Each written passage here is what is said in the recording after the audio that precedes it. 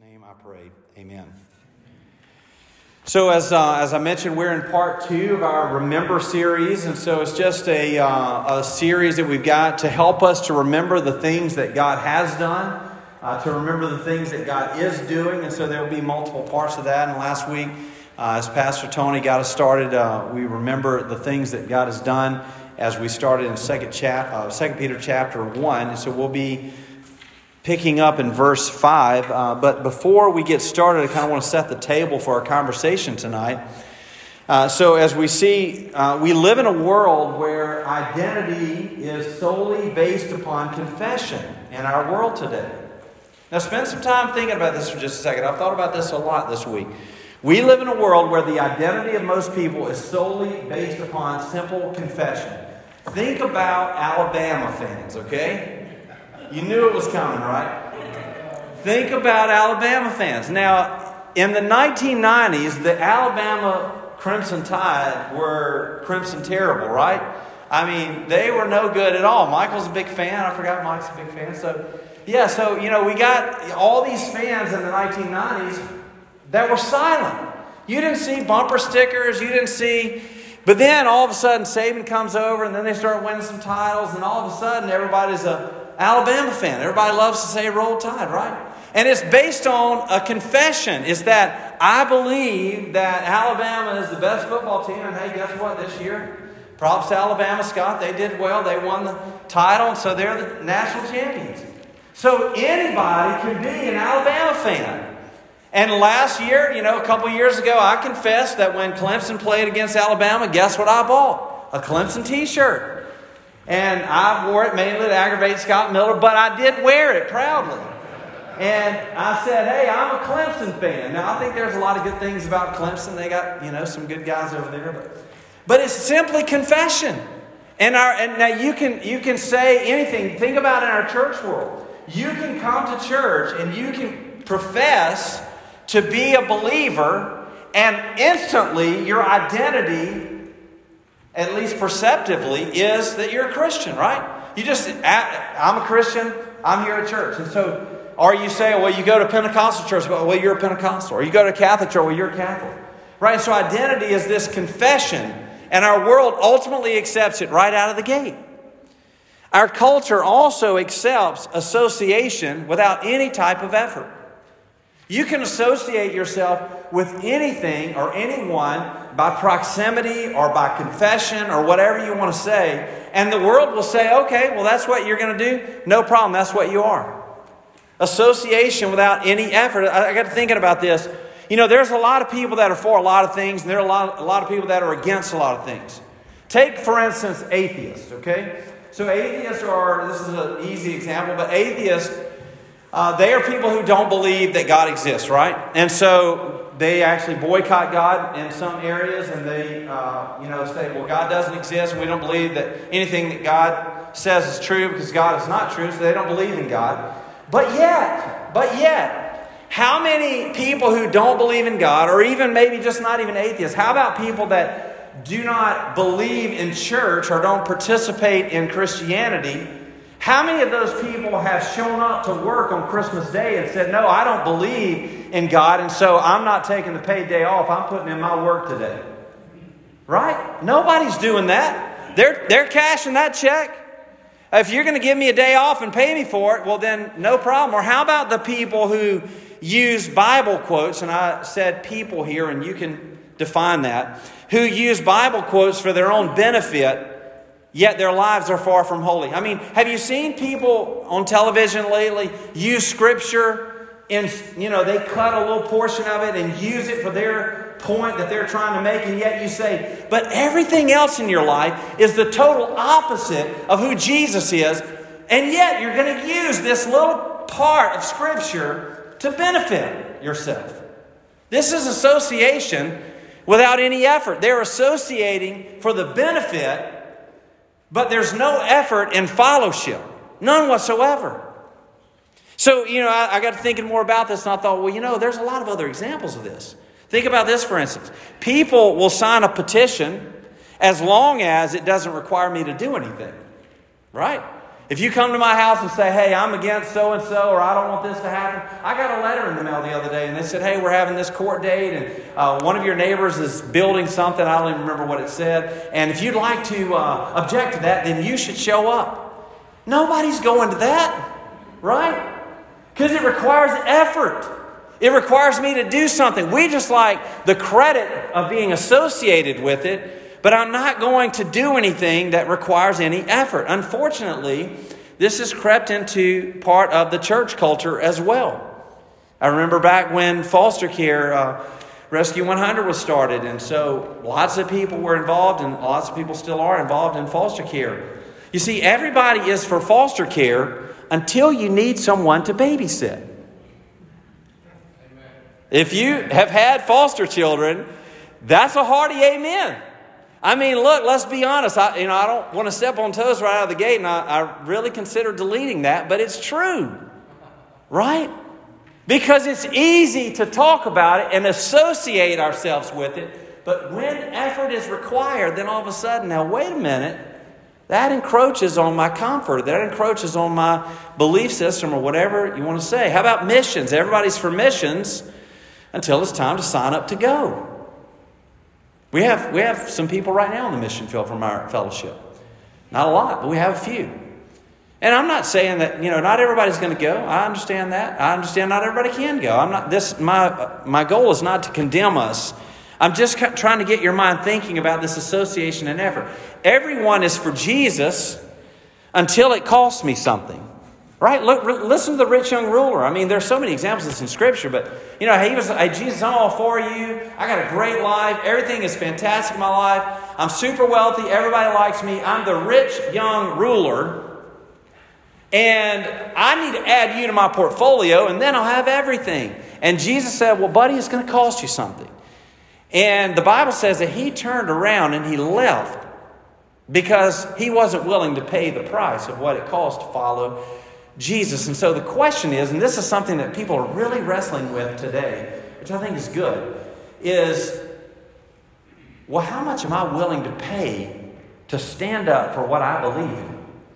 You see, what culture has done, and you may not have realized this or not, but what's happened is not really political in the last few months. What's happened is actually very spiritual. And here's what I mean by that. What has happened in the polarization of our society today is it has really uncovered biblical illiteracy. It's uncovered what we actually do believe. Because we can say all day long, here's what I believe, word association. I believe this, I believe this, I believe this. I believe that Jesus is the way, the truth, and the life, and no man comes to the Father but through Him. I believe that Jesus is the only way. I believe that Christians should act this way. I believe that Christians should be involved in these type of things. We say those things because it's easy and safe and comfortable to say it. When we're in here, we all believe the same thing. But it is when those around us don't believe the things that we believe, then we really get to see, do I really believe what I say I believe? And effort becomes part of the equation. An association is out the door. The benefits of following Jesus are not easy believism, right? If you want to follow Jesus, as He told the rich young ruler, He says, you must sell everything and follow me. In other words, I've got to be your number one. I've got to be the focus of your life. I've got to be the treasure, as the New Testament teaches us. And so one of the things that we've come to realize in our culture today is, how much do I really depend upon my faith? I don't watch the news anymore. I do not read anymore. Probably in the next few days, I will no longer be on social media because there's no benefit in my life. It may be a great benefit to you. It's not to me. And so what I've decided is it's more important for me to zero in on the things that actually are edifying, that are true, that are honest, that are trustworthy, instead of me spending my time worrying about things that don't matter. I just want to say this. I probably shouldn't. I just want to say this. There are a lot of people who spend a lot of time talking about things that might happen. If you would just spend a fraction of your time talking about things that we know will happen, the Word of God, then think of how much better the world would be.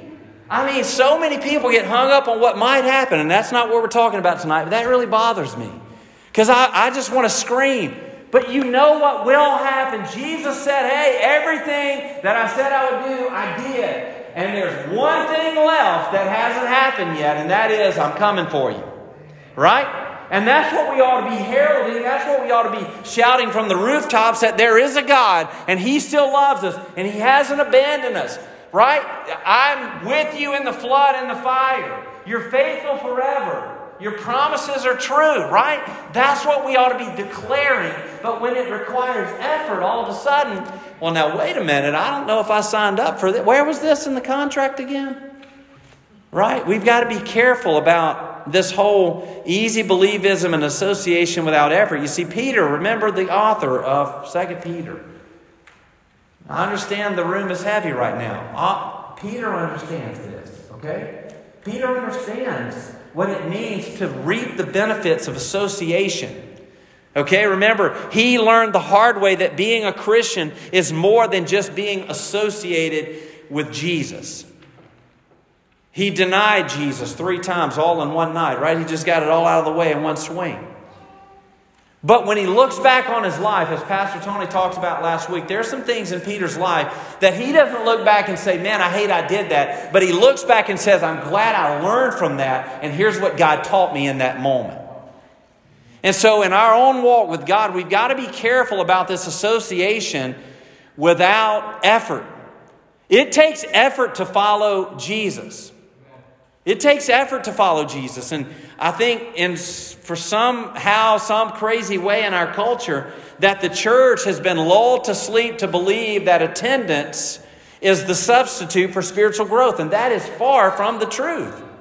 Right? We've got to be careful about what we say that we believe and what we actually follow through with. You see, every person who has ever stepped foot inside of a church building heralds the verses that we looked at last week. And so let's read those as a review. 2 Peter chapter 1 and verse 3. His divine power has granted to us all things that pertain to life and godliness through the knowledge of Him who called us to His own glory and excellence. Jesus has provided everything. And in a sigh of relief, we all say amen, which means so be it. It doesn't mean what other people are saying it means. It means so be it. Right? And so we all say amen. Praise the Lord. God, you did everything. Thank you that my salvation is not contingent on my ability to earn it. Because trust me, I can't do it. Nor can you, nor can anyone else. Because we've all tried. We've all tried to be good. We've all tried to do the right thing. And just like Paul wrote in Romans 7, when I try to do the right thing, sin shows up and says, I got you. You can't do it.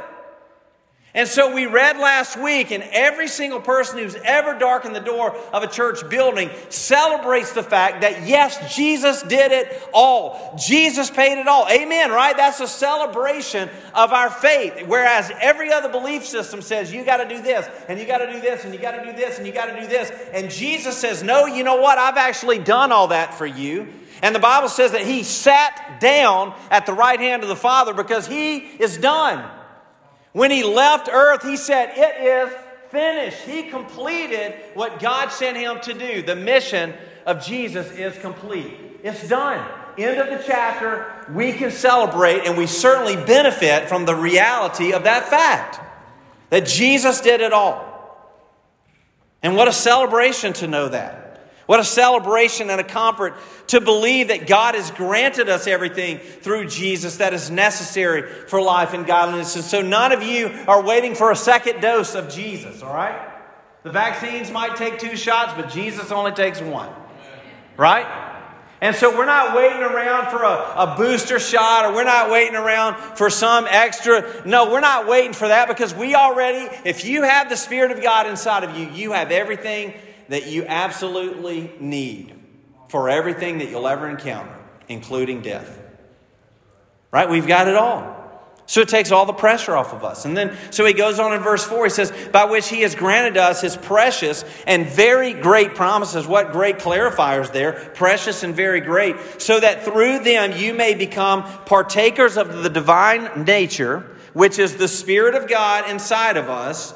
having escaped from the corruption that is in the world because of sinful desire. Again, what a great description that we have escaped death and hell and eternal separation from God simply because of what Jesus has done. He uses the word granted here. It says by which He has granted us. It means to bestow. And so God has bestowed on us, or He has gifted us, not by earning, Ephesians 2, 8 through 10. He has gifted us. He has given us these very precious and great promises. Those are the things that we ought to be talking about today. Those are the things we ought to be declaring. Those are the things that we ought to be resting in. It's a gift.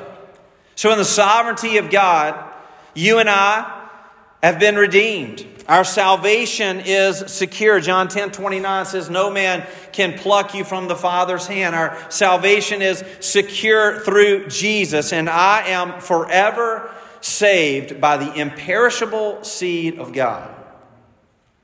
Not by my works, not by anything that I've done, but by what Jesus did. So the question that we want to answer tonight is this. Does that mean that I do nothing?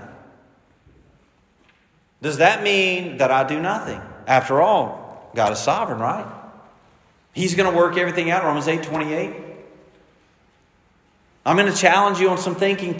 So there's going to be some rhetorical questions as we go through this. But what does that mean? If Jesus did everything, then that means I don't have to do anything. And it's all complete and done, right? After all, God is sovereign. We live in this now, better known, biblically illiterate culture because we say, well, here's what I think is going to happen, or here's what, whatever. But what, Scripture clearly teaches us how this is all going to come to a close, and ever how God decides that's going to happen. I'm totally okay with that, okay? I wasn't there in Job when God was talking to Job and He says, hey, Job, where were you? Matt wasn't there, okay? God decided to do it how He decided to do it, and I'm okay with it. I'm totally okay with that. You see, everyone has become an expert on all of the theories today. But what has become very apparent is that a lot of people aren't very grounded in their faith. There's many who believe that since God has redeemed us, that all we have to do now is just wait for His return. Sounds a little bit like the Thessalonians, right? He has done all the work. There is nothing for us to do. Is that true? Is that right? You see, if I'm going to be transformed, there's a belief system that says God will do it. God's going to transform me. God's going to change my thoughts. God's going to change my attitudes. God's going to change everything about me. If I'm going to be sanctified, God's going to do it all. After all, don't we sing songs that say, holiness is what I long for. Holiness is what I need. So take my heart and mold it. Take my mind, transform it. Take my will, conform it to yours, O Lord, to yours. You know that song, right? You've heard that before. It's a great song. I like the song. But what the interpretation of that has become is take my computer and fix it. When you're done, bring it back. Take my car and repair it. Take my job and increase my salary.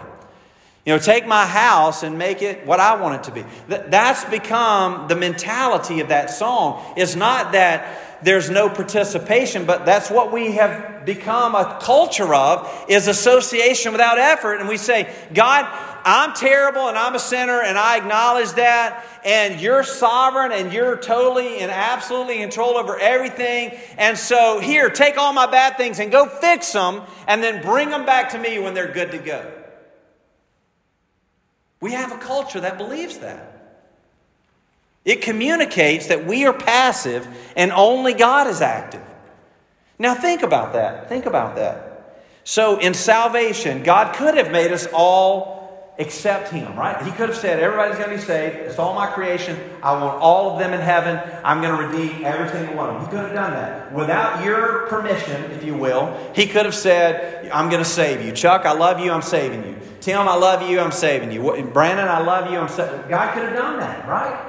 But He didn't. He gave us free will. He could have said, there is no tree. There is no opportunity for sin. But that's not what He did. We know that free will was an opportunity for humanity to choose Jesus, right? To choose God. Well, wouldn't the same be true if God just said, okay, once you acknowledge me as Lord and Savior, I'm going to take everything bad in your life, and I'm going to remove it, I'm going to take it home and clean it, and I'm going to bring it back and give it to you, and then you'll instantly be perfect. Then what would be the need for us to be on earth anymore, right? Right, at salvation, you would just be raptured, which would be awesome. That'd be fantastic. But then who would tell the people that were left about Jesus? So, active versus passive. Is God the only active part of our faith? Now, I don't want you to misunderstand me. I made a very clear point that God has done everything that is necessary for life and godliness. But we do have some participation. We don't just sit around and do nothing. I've said this before because I think it's funny, but I also think it's true, that we are sitting on the premises instead of standing on the promises. That's what a lot of us are doing. So I got to thinking about active versus passive and the differences of all that. And so all this is going to come up at the same time, and then we're going to talk through it. But active versus passive. Think about active versus passive. You see, when you have someone who's active, it encourages you, right? Think about activity or physical activity. When you work out, it encourages blood flow, and it encourages you to eat healthy, and it encourages discipline. There's so many things that activity encourages, whereas passivity doesn't care. Right? Passivity is comfortable with where they're at. Passivity is comfortable in staying exactly the way that they are, and they have no interest in being changed. And so someone who's passive is very nonchalant. You know, maybe this is a barometer for you to say, well, am I active or passive? Do I encourage or am I very nonchalant? I just don't care. Active stretches. You know, when you're active, what you're doing is you're involved in things that, when you're active in your faith, you're involved in things that you are not fully equipped in your mind to do, but God has equipped you because He's given you everything that you need for life and godliness. And so what it does is it stretches you to do things that you didn't know that you could do. I got an email just last night that said, hey, I just want to let you know I'm going to lead a D group. For the last several years, I've been a part of one, but I really felt God was calling me to step out of my comfort zone and to lead a group. And praise God, they're leading a group. And here's all the people in that group. Stretching. Someone who is active in their faith is stepping forward. They're moving. They're active in their faith. Yet someone who's passive is just sitting by, doing the same thing. No change. I made a comment a few months ago in a Sunday morning sermon that if you've been in the same small group for years and there is no change, you need to change small groups. Because God is growing. Someone who's active is stretching. They're encouraging. They're motivating. You know, when I used to work at Hibbett Sports, and there was an assistant manager that worked at Hibbett Sports at the time. It made me think about this when I was preparing for the message, and they worked all the time. You know, it was a college job, and so, you know, we would come in and stock shoes and, get the truck, unload the truck and all that, and then, we would make products available. And every time that you would come to work, if that person was at work, they were always working. And you know what it caused me to want to do? Work harder. I would see them working. I thought, well, man, I'm a slacker. I'm just standing over here doing nothing, and they're making me look bad. I got to get to work. I got to get involved. I got to do, I got to be doing the things that they're doing. Well, it's the same thing in your faith, that when you're active in your faith, when you're pursuing Jesus, it motivates other people to follow Jesus. It motivates them to pursue the God that you're pursuing. Why would you spend your time doing that? And that question will linger in their mind to cause them to pursue Jesus. Whereas passive, it just dismisses those things. Give it time. They just got saved. It'll pass. It's very dismissive. Someone who's active in their faith, they change. They're different. It's pretty easy to see who spends time with God and who doesn't. Now, I'm not the one you'll answer to, so it doesn't matter what I think. But it's pretty easy to see, right? Someone who's active in their faith, someone who's active in spending time with God is becoming more like Jesus. I'm not saying they're becoming perfect. I'm saying that they're striving to be more of who God created them to be. And so what that means is that they change. That they become more Christ-like. They don't become more this person-like or that person-like, but they become more like Jesus.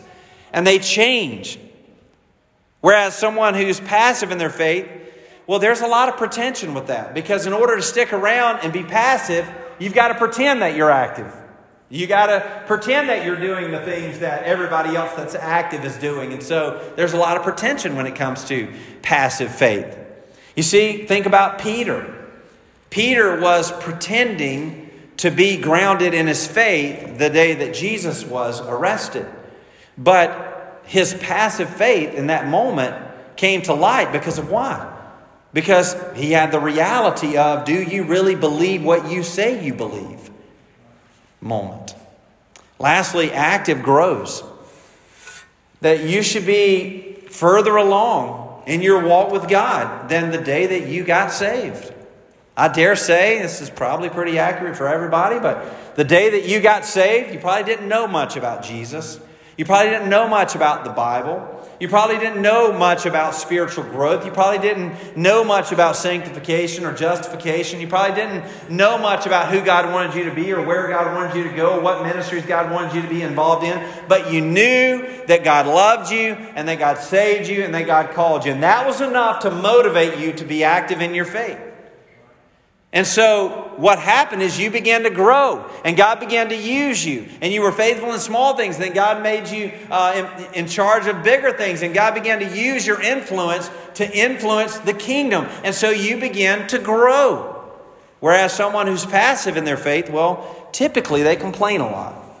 They groan and mumble and complain about, whatever new activity is happening or whatever's going on in the church. I mean, there's a lot of examples of this. These are just a few.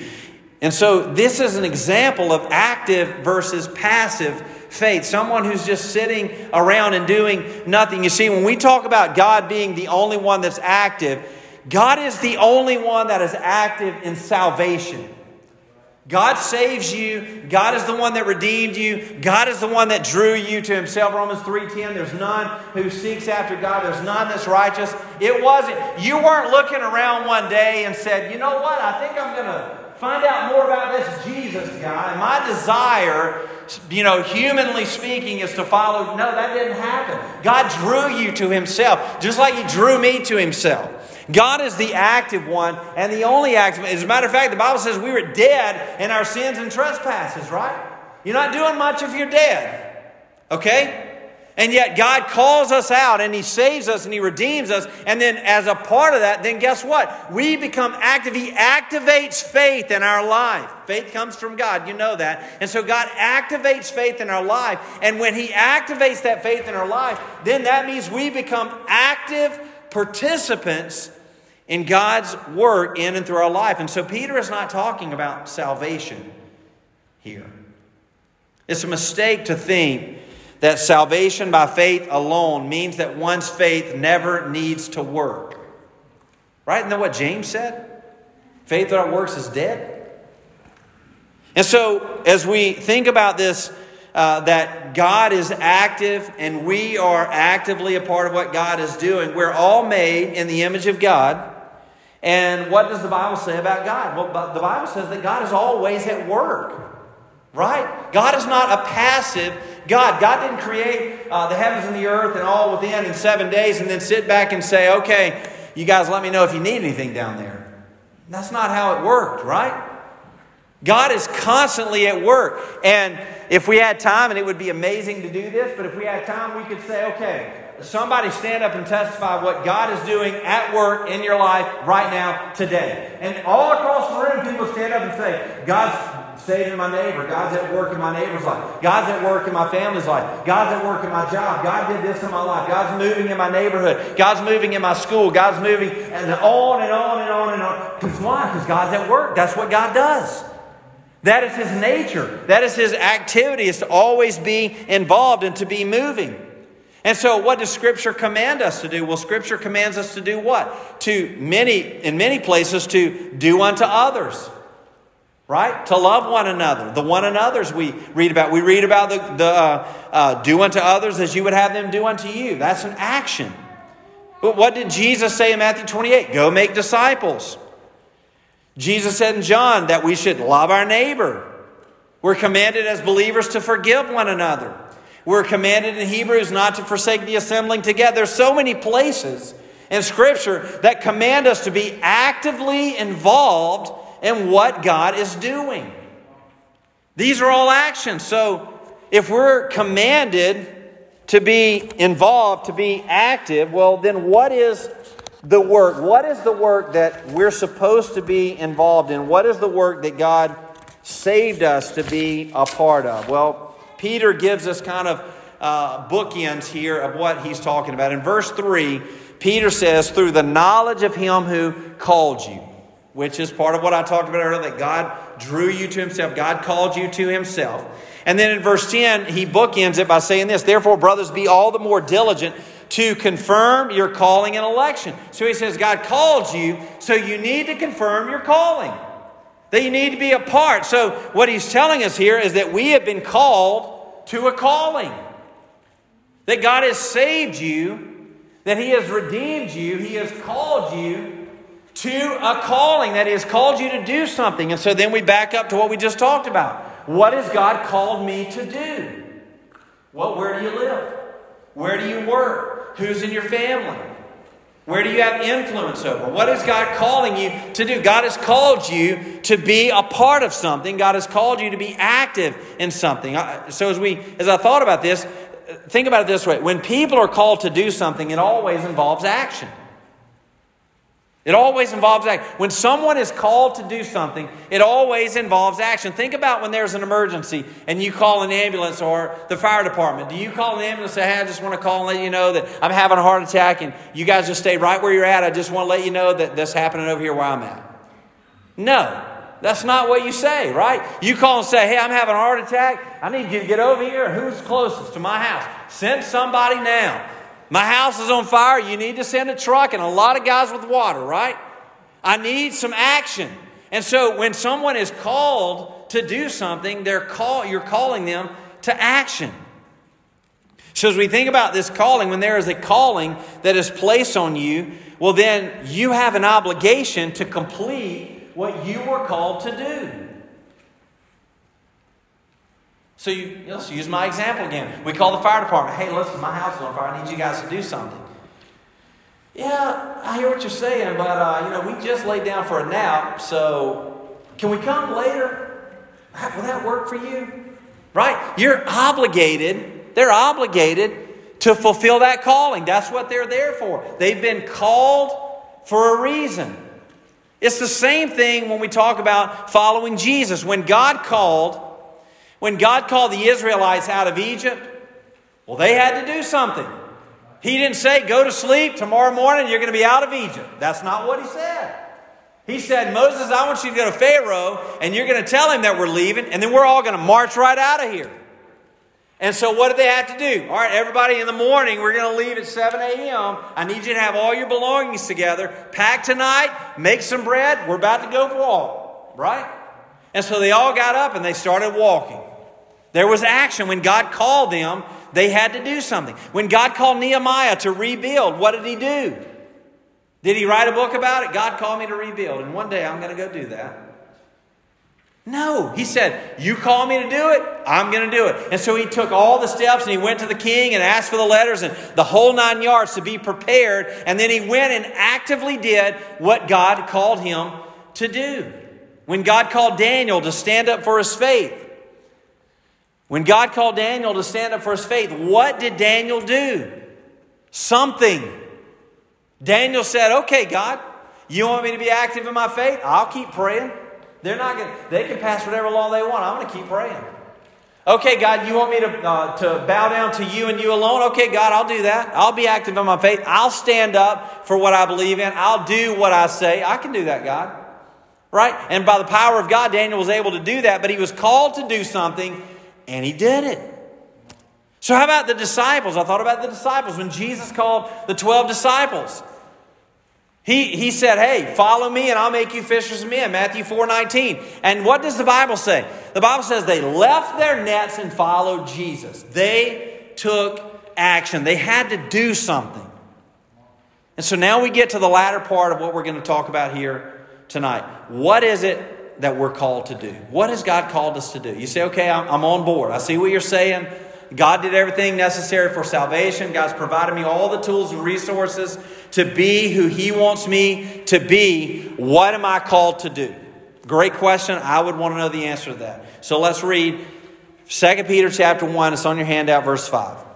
It says, for this very reason, very specific Peter is, he says, make every effort to supplement your faith with virtue, and virtue with knowledge, and knowledge with self-control, and self-control with steadfastness, and steadfastness with godliness, and godliness with brotherly affection, and brotherly affection with love. For if these qualities are yours and are increasing, they keep you from being ineffective or unfruitful in the knowledge of our Lord Jesus Christ. Now, let's pause for a second. He said a lot here. So he starts and says, for this very reason. So he says, Jesus has given you everything. God's provided everything you need for life and godliness. And the promises that we know of God, he talks about in verse 4.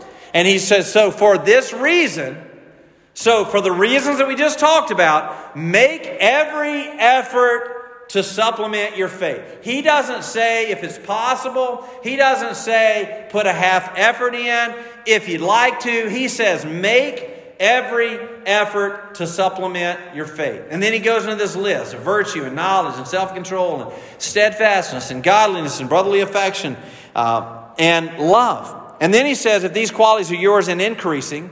So increasing is progressive. So in other words, if they're not passive, but if they are continual, they are active, they're growing, they will keep you from being ineffective or unfruitful in the knowledge of our Lord Jesus Christ. And so we ask the question, why is it that so many churches today are half empty and ineffective and unfruitful?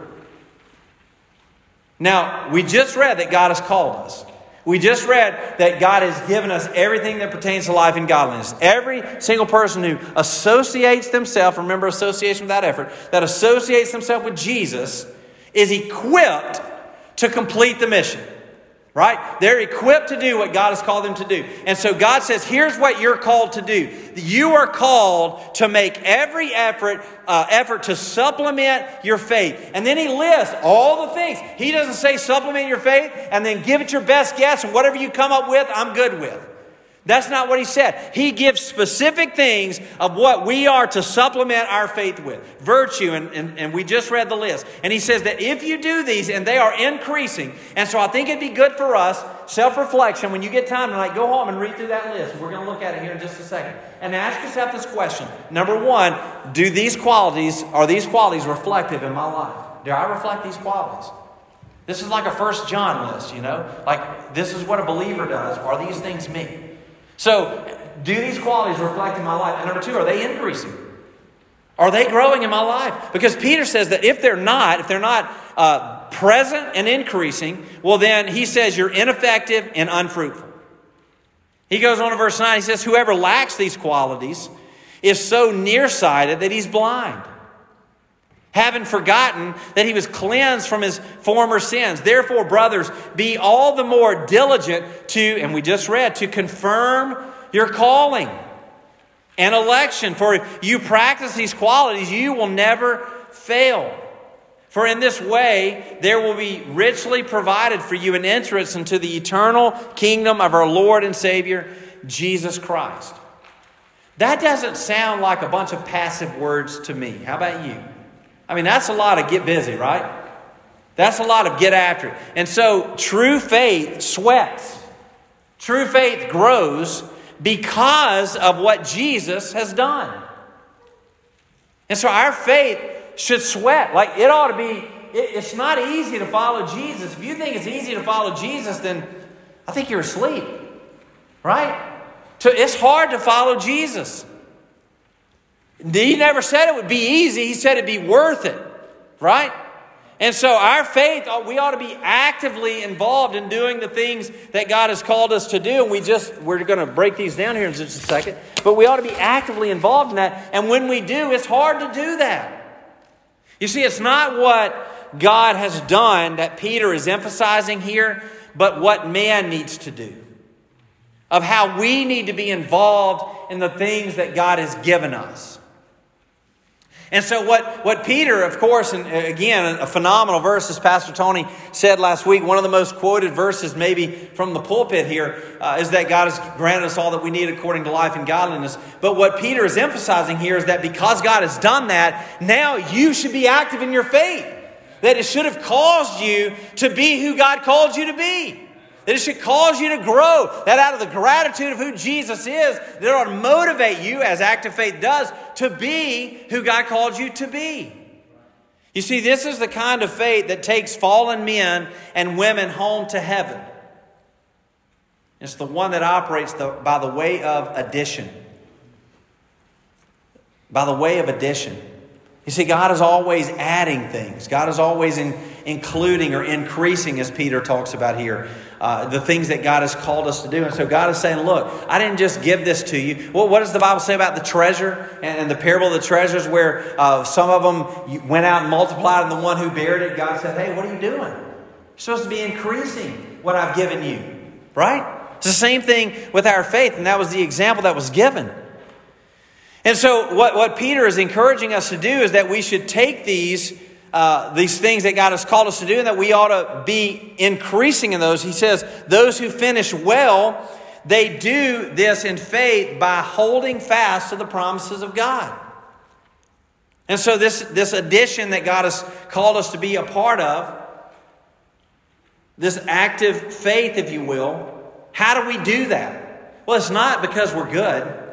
It's not because we're courageous. It's not because we're virtuous. It's because God gave us those things. That's what Peter started with. And so what the Scriptures are teaching us here is that these promises that we're holding on to are promises that God has given us based on who He is and what He's done. And so we can go out and we can pursue godliness. We can pursue brotherly affection without having to worry whether we're going to get damaged or hurt in the process, because we're not looking for you to reciprocate that, right? We talked about this in our Inside Out series. I'm not looking for you to give me the things that only God provides, so I can offer you something, brotherly love, affection. I can pursue godliness without worrying about whether you're going to give it back to me, right?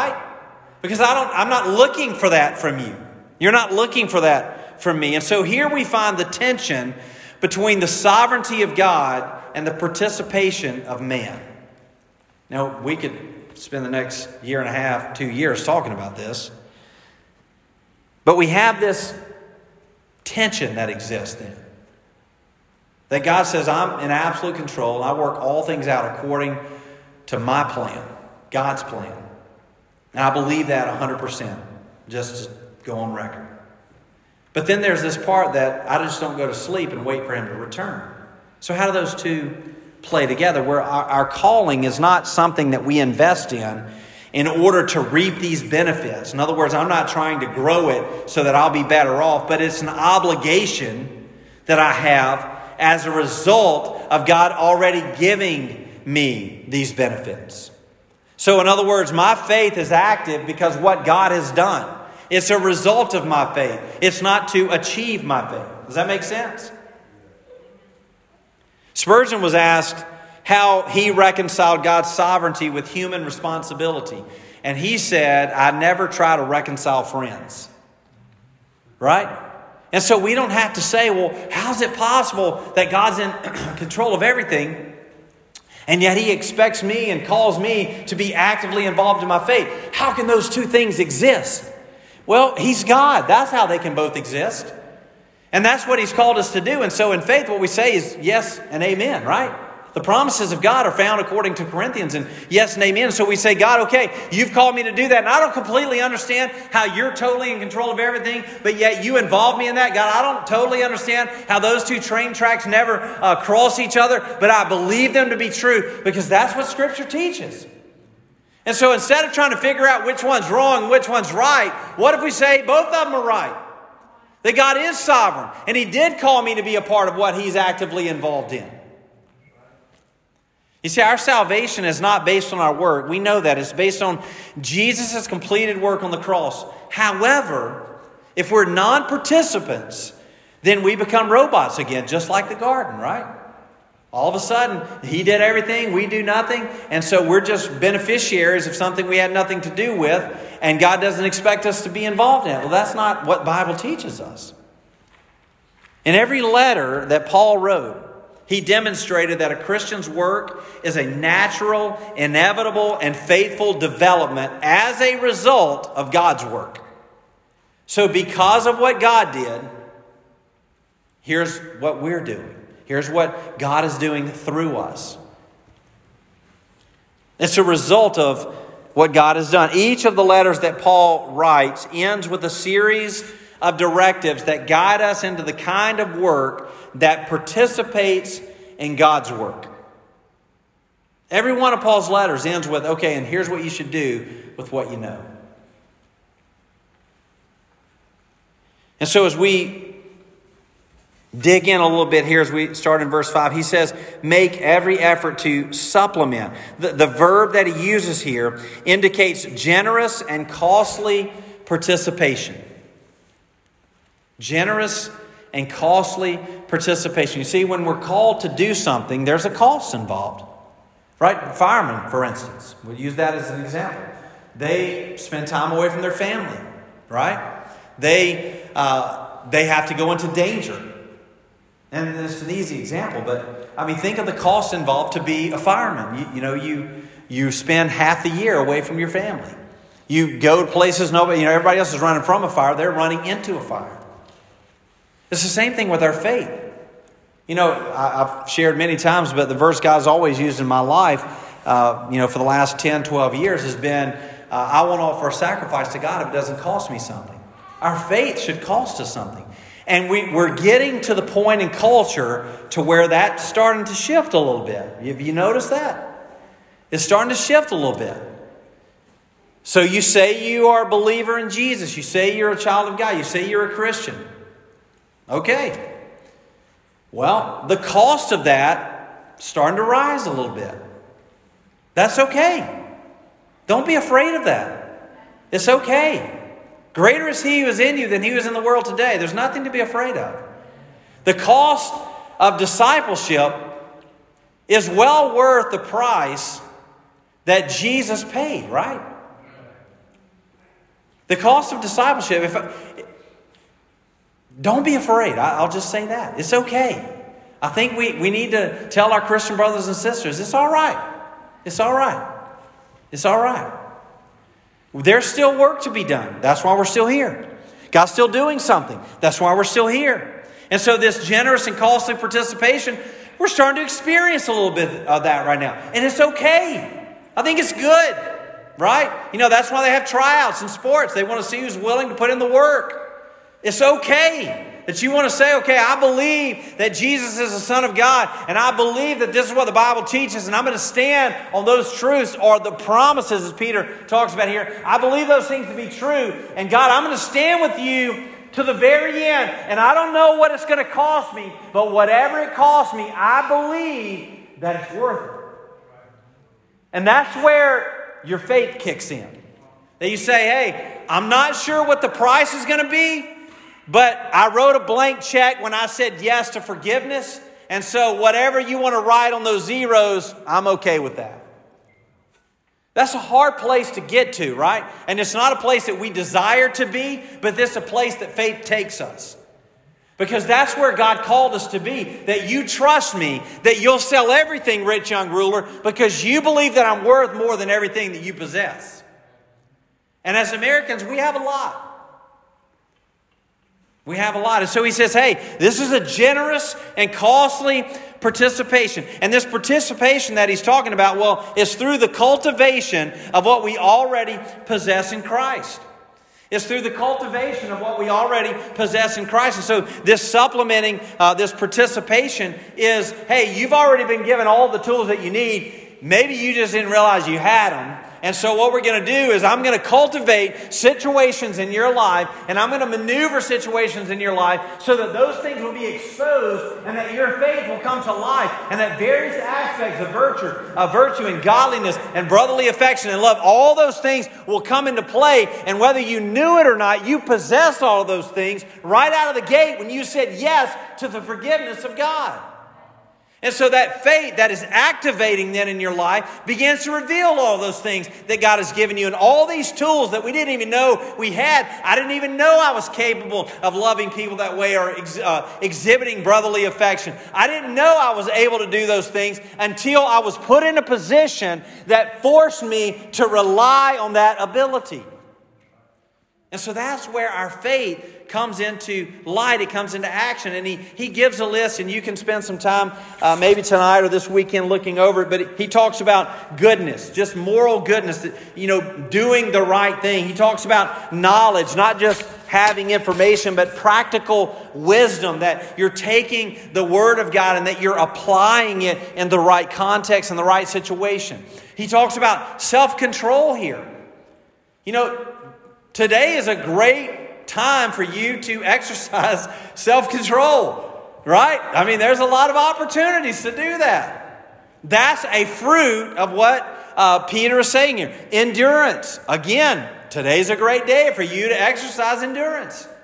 To say, I believe that whatever happens is going to be okay because God's in control. And believers will endure to the end. I've said this a lot here lately. It's fun to say, and it's definitely true, is I've read the last chapter. And whatever happens on the TV, I'm not watching it, so they can do whatever. But God's going to, when I need to know something, God's going to tell me, right? I'm just waiting for that trumpet sound. Brotherly affection. How we love each other. John 13:35, in love. And so, aren't these simply manifestations of the fruit of the Spirit? Have you noticed the parallels there? They're almost the exact manifestations of the fruit of the Spirit. And so the issue here isn't whether the believer has them or not. If you're here and you're saved, you have them. The issue is that the believer needs to grow in the degree that he or she is demonstrating them. That these ought to be the things that we're known by. Because we're called to exhibit these things in our life as believers. And so as we grow, God is growing us. We're manifesting these things. We're demonstrating them through the calling that, the situation that God's put us in. And so then the question comes up, well, then why? Don't I have everything I need for life and godliness? Why do I need to grow? Why can't God just instantly change us all at once? Wouldn't that be great? Well, I believe that God doesn't instantly change us all at once because of our sinfulness. Hear me out for a second. I think it's because of our sinfulness that disables us from actually being able to receive all that God has for us all at once. I want you to think about that for a minute. I believe that we don't instantly become totally sanctified. That's just Matt's opinion. But I believe we don't become totally sanctified in an instant because we can't possess in our sinfulness all that God has for us and all that God is in an instant. We're not capable of doing that. And so there's this gradual removal of sin in our life and this gradual movement in, if you will, of the things of God in our life, and that we, sinfulness begins to diminish and godliness begins to grow in our life. And remember, God is not in the presence of sin. And so for us to be, for the presence of God, the Spirit of God to be present in our life, sin has to decrease and godliness has to increase. I think it's the same way with salvation. I don't want to confuse you here, but think about salvation. I believe that it's just like pregnancy. Either you're saved or you're not, right? You're not partially pregnant. You're either pregnant or you're not, right? That's how it works. It's the same thing with salvation. You're either saved or you're not.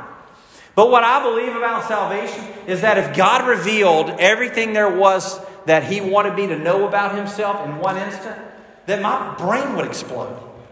My heart would explode. I couldn't capacitate. We can't capacitate all that there is to know about who God is.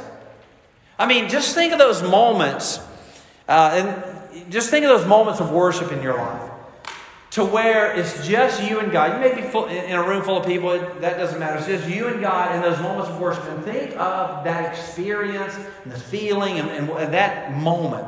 You know what I'm talking about if you've been in that moment. Imagine that the fullness of everything there was to know about God was present in that moment. Because it is overwhelming for me a lot of times in those moments. I can't speak. I can't sing, that King of Kings song that we sing. I can't sing that song. That's hard for me to sing. I just have to let those words bathe over me because it's incredible. It's incredible. And so I just realized that, as I was studying through this, and I've thought the same thing about salvation for years, that, what, God, in His goodness and His graciousness, He could come and He could say, you wretched sinner, here's all the things about me, and it would destroy you. But yet in His goodness, He says, here's a little piece of me that I'm revealing to you, so you'll know a little more about me. And then as I grow and understand, and God reveals these things to me, here's another piece of me. Here's another thing about me. Here's another thing about godliness. Right? And so God's just revealing those pieces of Himself and those parts of who He is to me, because I can't capacitate you. We can't capacitate even a fraction of who God is. I had a conversation this morning on the way to school with my kids about time. And I said, God's not limited by time. It's hard for us to think about that, but it's true. If He needs to do something and time has lapsed, He'll just go back and do it, right? He can do whatever He wants.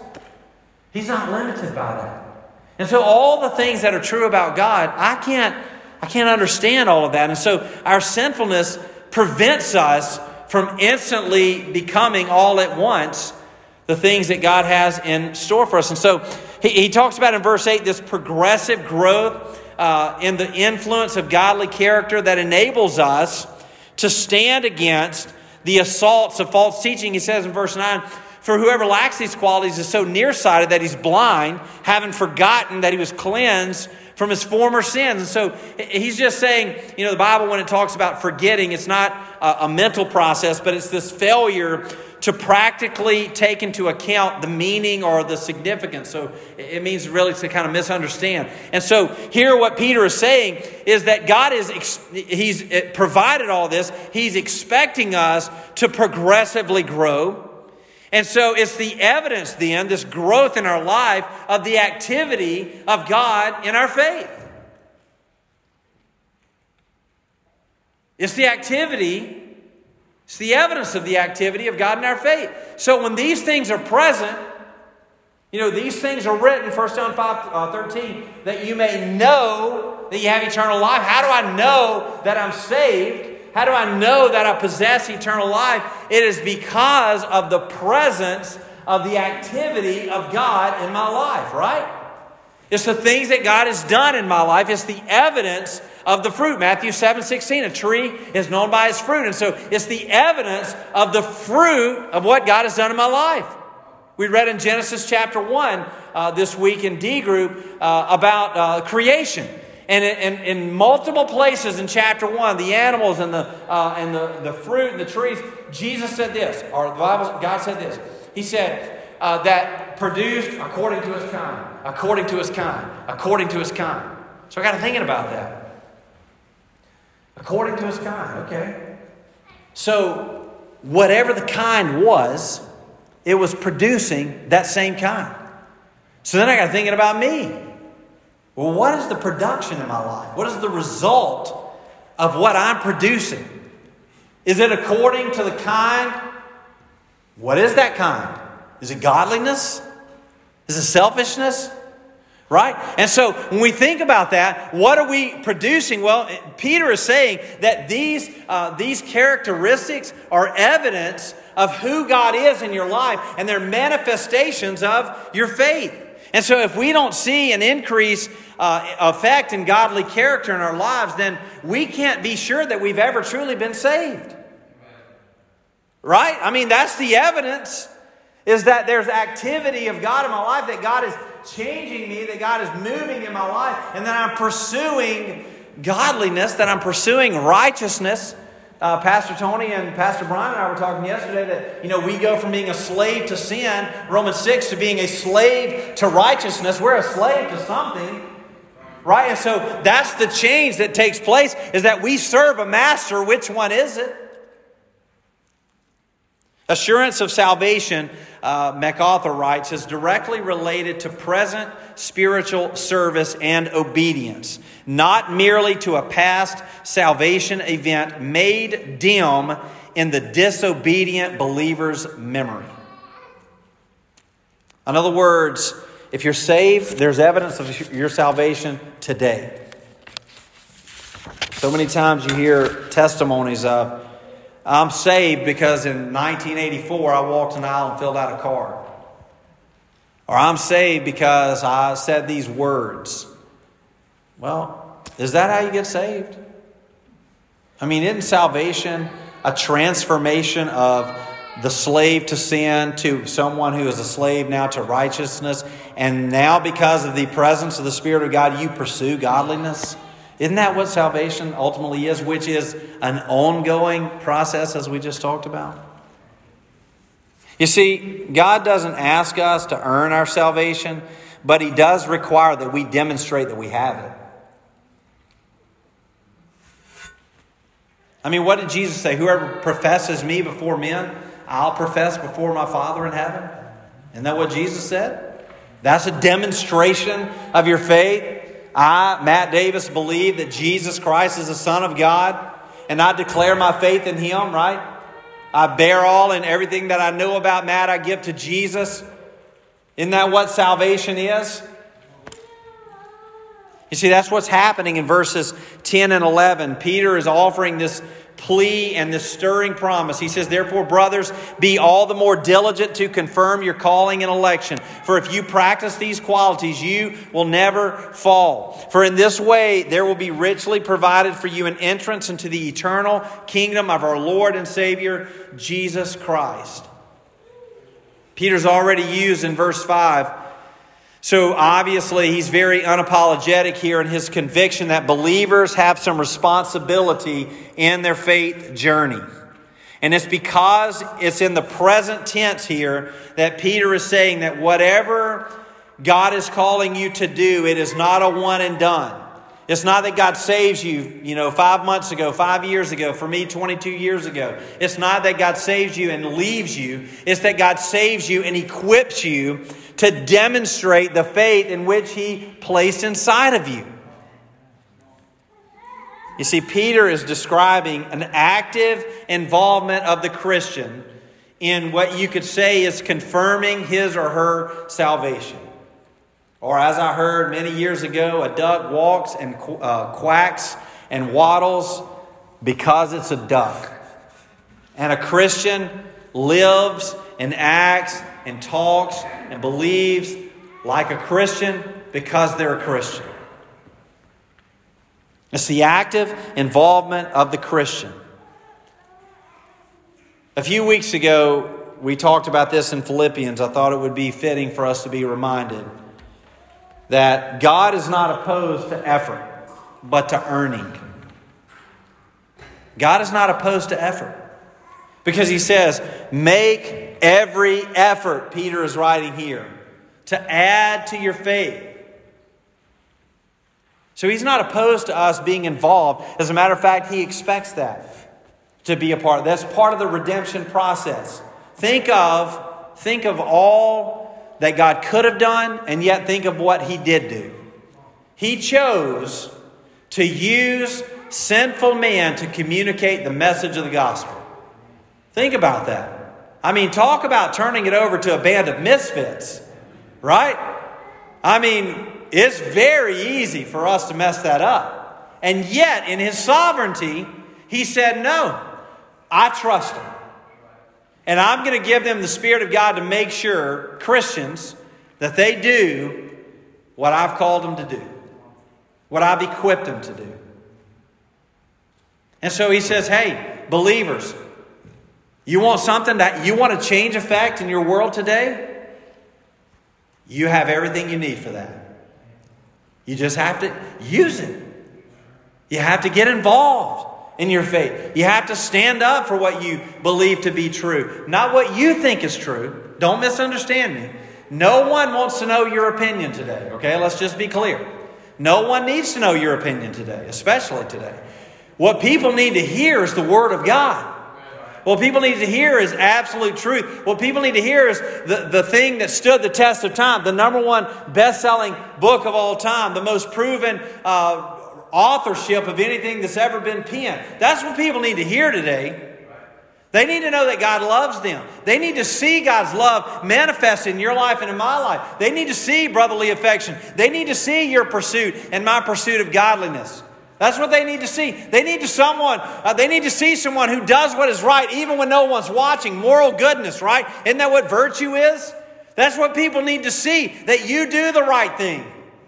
Not because someone's watching, but because you're obligated to the calling of what Jesus called you to. That the price was too high on Calvary on a Friday 2,000 years ago for Jesus to spill His blood just for you and I to live in comfort.